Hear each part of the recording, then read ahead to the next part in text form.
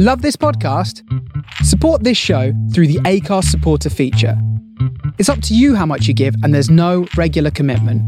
Just hit the link in the show description to support now.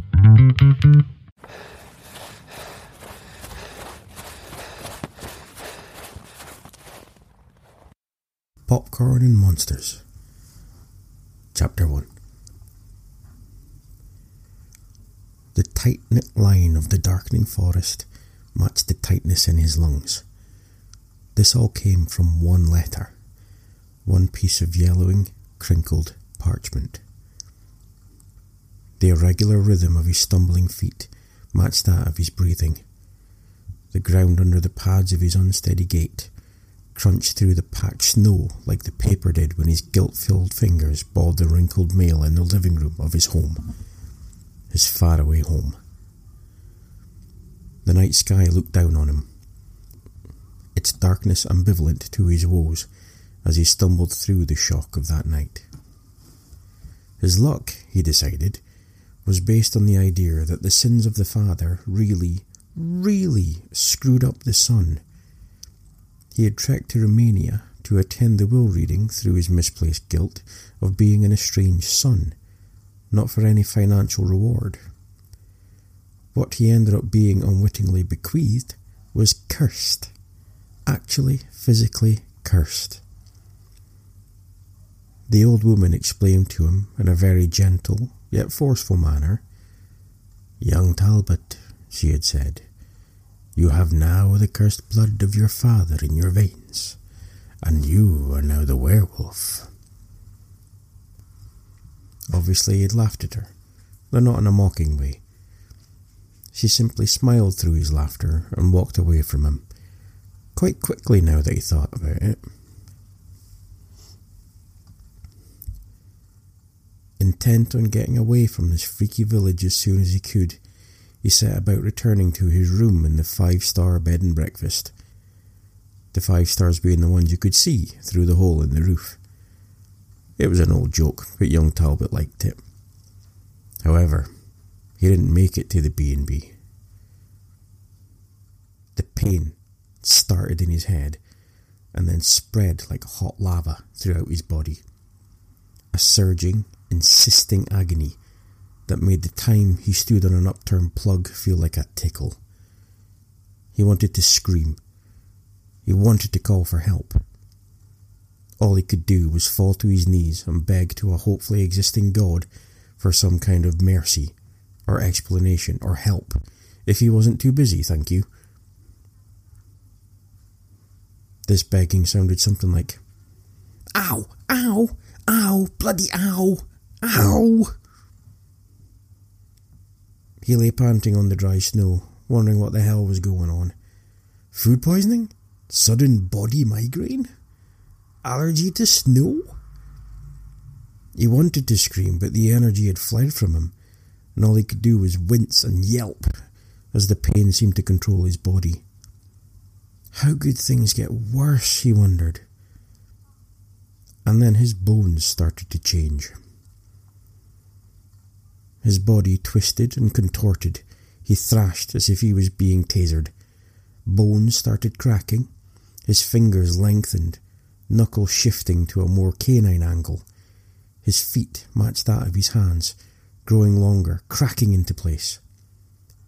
His thrashing body became a blur like an angry shark caught in a line of steel. If an observer had been watching, not only would they have discovered the real meaning of fear, they would have been watching a melting template of a human being. Young Talbot had long gone past the excruciating agony, and mentally he panned away from the disturbing scene unfolding on the cold and dark landscape. He seemed to watch himself in one of those out-of-body experiences that he'd seen on television, with guests who had lived in trees and called themselves Moonbeam or Gandalf the Puce or Tofu. He watched as he turned from being human to being a wolfman. When the transformation was complete, he found himself back in his own body, which confused the hell out of him. The pain had ended, but the terror of being a freaking wolfman soon took over. Talbot lay on the snow on his now hirsute back. The power of the situation was immense, but he actually found he could think straight. It is much easier to think straight when your feet aren't stretching from a size 9 to a size St. Bernard. He tried to remain calm, and he found this was surprisingly easy to do. He was being bombarded with the surroundings of a new world, new abilities, a new sense of nose? The smells of the world pushed up his nostrils like passengers at rush hour on any underground. His new heightened senses picked out the musk of leaves, the soil. 18 feet away, a badger shook with fear. Talbot could hear the badger's heart beating rapidly. This was overridden very quickly by the noise of a distant violin. Music coming from the woods. The sweet music filled his supernaturally enhanced ears with a warm feeling that nearly melted the snow from their furry points. Staggering forward on legs that felt stronger, but that were still new, he headed towards the sound and, hopefully, friendly people inside. His enthusiasm was admirable but clumsy as he slalomed through the snow-draped trees of the forest. The music increased its volume, and this made Talbot increase his speed. Instinct was taking over. He didn't know why, but this delicious sound had ensnared him as well as any trap could. A shack came into view as Talbot rounded the thick trunk of a tree, and he found himself in a circular clearing. The shack was just that, a rundown shack, boarded windows, and a crooked porch that framed a wooden door. With the briefest of pauses, Talbot shambled to the door and to the music. In his blind need and on new legs, he tripped on the step of the porch, and with his full weight, he crashed through the door of the shack. In continuation with the night's weird events, he landed on a red beanbag chair. The violin music faded rapidly and was replaced by silence. He looked round to see who had been playing, but there was no one else there. Not one soul. This night was just getting weirder and weirder. Had he imagined the music? Had his mind already split from reality into delusion? No, he had heard it, but that didn't change the facts.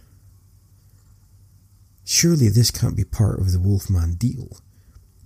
You get your own cabin? Was it this place? Then his senses kicked in. He could smell meat. But this had been cooked a while ago, and it was a lot less interesting to his stomach. He could still smell snow, but figured it came from his wet fur, which, unfortunately, did smell like wet dog. There was something else. Something that was odd, even for this room. There was a door. Sort of. It seemed blurry and fuzzy, but then it became as solid as a hero's jaw. With a pulsating brow, young Talbot got a huge hit right up his nostrils. As soon as the door had become solid, he could smell belief.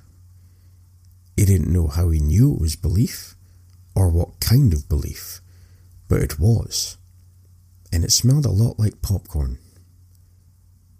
As the scent filled him, he was reminded of trips to the cinema, watching films that he loved, and all of a sudden the fear and confusion that had been rampaging through his spirit was quelled. He wanted to know. No, he had to know who or what was creating this feeling within him, and they were beyond the door. Just as he was about to push his relaxed body off the beanbag, time seemed to slow. This was in no way to do with the tension or excitement of the situation. time actually slowed. His ascent from the squishy chair became the speed of a climactic fight in any cliched action movie. Wolfie, he felt he needed an alter ego name, saw the ceiling open, and very slowly through it descended a giant figure. The sight of the huge body filled Wolfie's vision, and he tried to get out of the way. Slowly. He didn't have to worry, however, because the body was falling at the same slow speed. So, feeling brave, Wolfie sat and waited with cradled arms. As whatever it was fell closer, the air filled with the sound of a harp strings being stroked by a light hand. As the chord reached its gentle crescendo, time started to speed up, and as the figure landed in Wolfie's now slightly crushed lap, everything resumed normal service. Wolfie instantly smelled terror and looked in shock into the face of a hideous creature. A creature with a slightly rectangular head and what seemed to be bolts at either side of his neck. This scarred monstrosity finally registered Wolfie's presence and promptly burst into tears.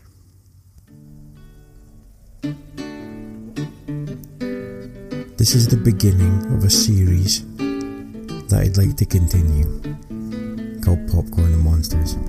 If it goes across well enough, I'll carry on with it. So any feedback would be welcome. I'll speak to you again. Bye for now.